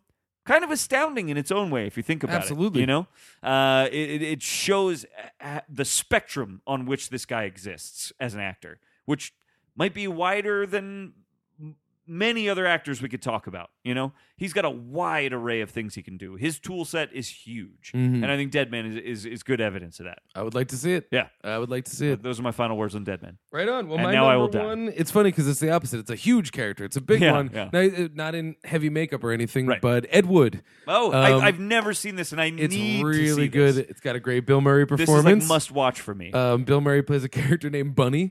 Awesome. It's got an Oscar-winning performance from what the fuck is his name? Martin Landau. Oh, It's a great script. and it's this a is great another movie. Tim Burton directed, right? Tim Burton directed movie. It's stylized. It's in black and white. Yep. It's over the top. It's a not extremely truthful biopic, but it's about Ed Wood, the eccentric, cross-dressing, Angora sweater obsessed B-movie filmmaker, largely credited with enthusiastically making the worst films ever made. Yep. He has the distinguished title of making the worst film of all time, Plan 9 from Outer Space. And is Ed Wood about the making of that movie in particular? Am I right about that? Somewhat. I mean, it's just about the way that he's portrayed in the movie. And from what I understand in real life, he was a much more troubled alcoholic kind of thing. Sure. But he's kind of a car salesman guy, and he Yeah. loves to make movies, and he loves Angora sweaters, and he's going to do this. And I want to make the biggest picture ever imagined. We're Yeah. going to have a Frankenstein's monster. We're going to have this. He's and a blah, blah, huckster. blah. He's a huckster that Yeah. makes films on the cheap, and thusly had somewhat of a career. Almost like a making Roger cheap Corman films. type, but like Exactly. even a more bombastic character. More bombastic, Yeah. but bombastic, not very successful. Had Yeah. a little bit more delusions about what he was like. Roger Corman knows I make films Oh, on the yeah. cheap, Oh, yeah. and I make them as good as I can. I'll get him Ed under Wood is budget, like, under schedule. It's going to be the hugest thing you ever seen in your life, and then he makes Under delivers in a big bad just way. a weird thing. Yeah. But and it's funny because Plan 9 from Outer Space is hardly the worst movie Sure, ever made. yeah. Because it's so interesting and fun, and there's Right, value right. there. There are some movies that don't have that Yeah. even in the slightest, and so it's a great way. I just love that it in a weird way it seems to come from the heart of Tim Burton Mm-hmm. because Ed Wood made a very specific type of movie, specific to his sensibilities. Yep. And they're similar to Tim Burton's sensibilities, but he also makes a very specific type Right. of movie and has a specific thing. In that documentary Swirling about trees, baby, Superman that's what it Lives, is. They go to Tim Burton's house, and he lives in a fucking funeral castle. Of course he does. And it's like, of course you live here. And You the drive same a thing. hearse to work, motherfucker? Oh, you're gonna ride your unicycle over Yeah. to Jim Jarmusch's Yeah, house? yeah. You know, kiss each other's butts back Yeah. and forth. It's ridiculous. Yeah. But at the same time, I painted another swirling tree. Yeah. Oh, yeah. We're gonna remake Dumbo. More spirals. Yeah. When I saw Dumbo, I thought we got to get some spirals on this elephant, and we'll get Johnny Depp in there and one of my wives. You Yeah. know, and it's.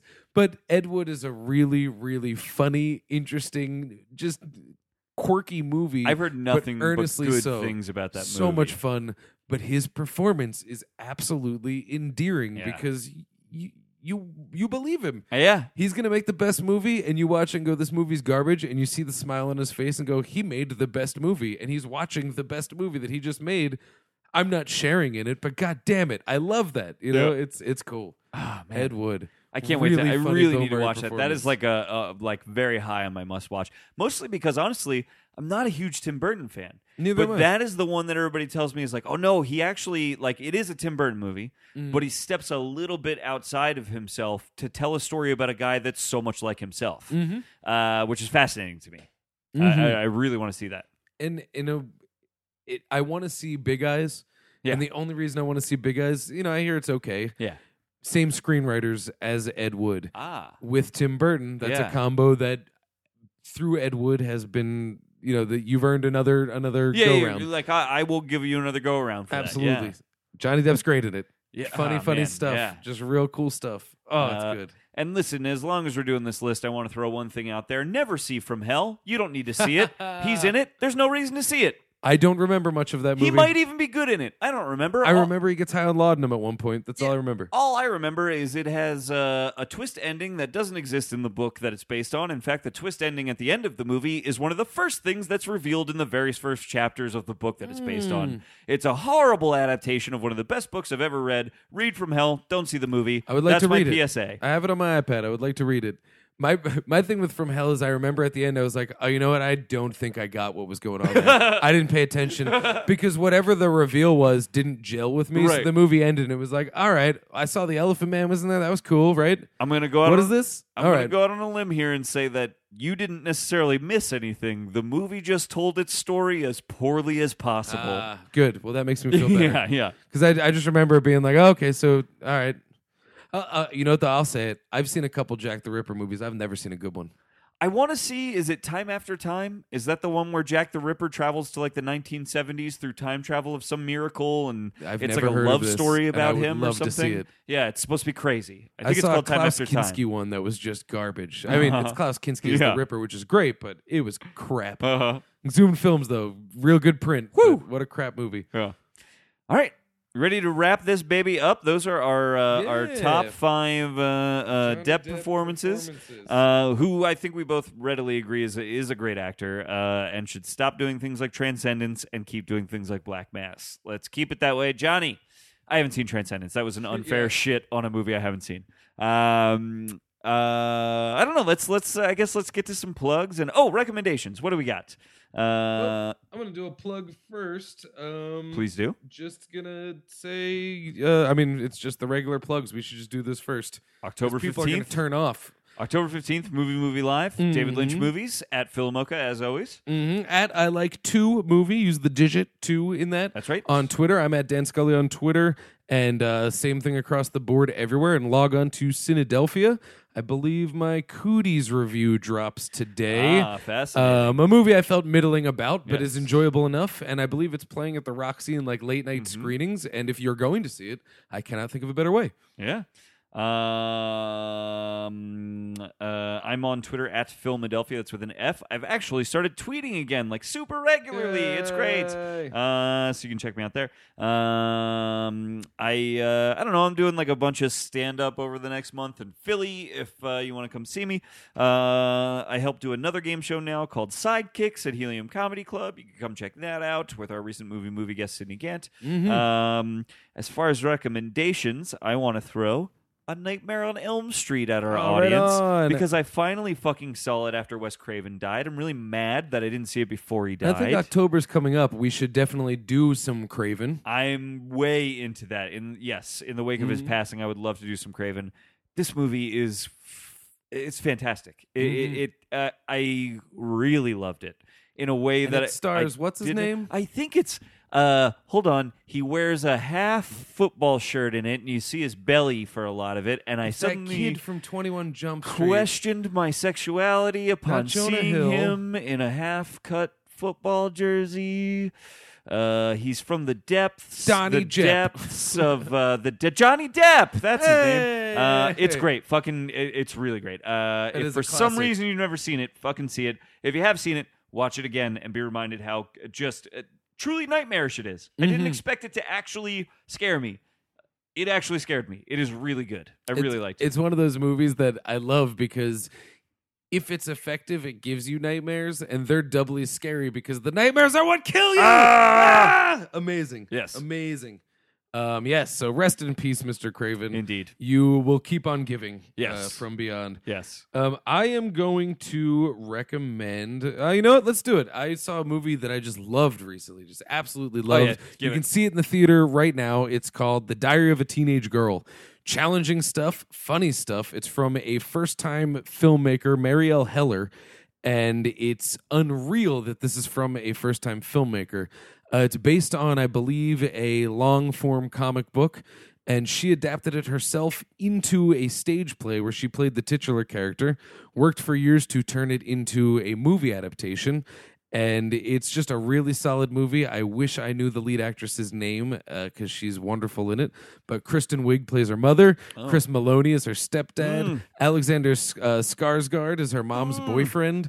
It's a solid cast, a very minimal movie, but there's animation painted over a lot of the cells. It's cool. Great soundtrack. Opens with the same song as You're Next. Uses it to different equally effective ways. I just loved it. It's so weird to see. And what's weird is how weird it is, because it's not often that you see a coming-of-age movie about a young female character who isn't just like quippy, and she's an awkward 15-year-old that is just trying to do her shit, and it's cool. It's a great coming-of-age movie. Very funny, very touching, very challenging, and a little bit gross, but so good. Highly, highly recommend. I gotta see it. When Marielle Heller gets a budget, it's going to be even scarier. And it's funny because this movie is like very touching and grounded, and she is married to Jorma Taccone, whose directorial debut was MacGruber. MacGruber, baby. Equally fascinating and astoundingly awesome debut, but it's just funny. Like I can't imagine. I would love to just like be a fly on the wall in their house as they discuss creative ideas. It's wild. But The Diary of a Teenage Girl, go see it. It's out. It's really, really, really, really fucking good. And I went into it just thinking, like, I know what this will be, and it'll probably be a good version of that. And, I'm expecting a Little Miss Sunshine, and I got something much more subversive and awesome. That's Real great good stuff. All right, one final request before we close this out. Find us on iTunes. Please subscribe to the show. We would love to see you rate the show, comment on the show. I would love to check in there next week and have a comment to read back out on the air. Please find us on Facebook. Interact with us. We're actually going to try and build, I think, as we move into the future here, some more interactive stuff. I think we want to do some things where when you listen to our show, there will be, I don't want to call it homework, but things you can sort of interact with us on in the interim, and then we'll get to the next episode. We want to try and plan things on the calendar so we can tell you what movies we're going to watch, all kinds of stuff. We want to make this a more of a show for you, and so help us do that. Interact with us online, and help tell us what you want us to watch and talk about. We're going to do polls. We're going to do all kinds of stuff. It's going to be fun. Absolutely. Please do. So anyway, I think that does it for us. Anything else you want to lay in before I hit the close? I do not have anything. Actually, you know what? I'll throw this out there. This isn't really a poll, but we are moving into our David Lynch live show. And we had a discussion today out of what David Lynch movie do we want to talk about? And the answer is all of them. So what David Lynch movie do you want us to talk about? You can hit us on the Facebook or on the Twitter. Yep. Name it. And, Name it. Even if 3 people do it, if 2 of them match, we'll do that movie. We will sit through Inland Empire for all 3 hours and then talk about it if you want. We fucking will. Please don't recommend it, but we fucking will if you do. I've never seen it. Please recommend it. Listen, I would love to see it. On the projector, it'll look great. You're right. We're doing Inland Empire. That's it. Just kidding. Just kidding. Pick one. Pick one, please, and let us know. All right, October 15th, come see us at Philomoka for that show. My name is Garrett Smith, and I like to movie. My name is Dan Scully, and I like to movie. And we all know that you like to movie. You do. Because we like to movie!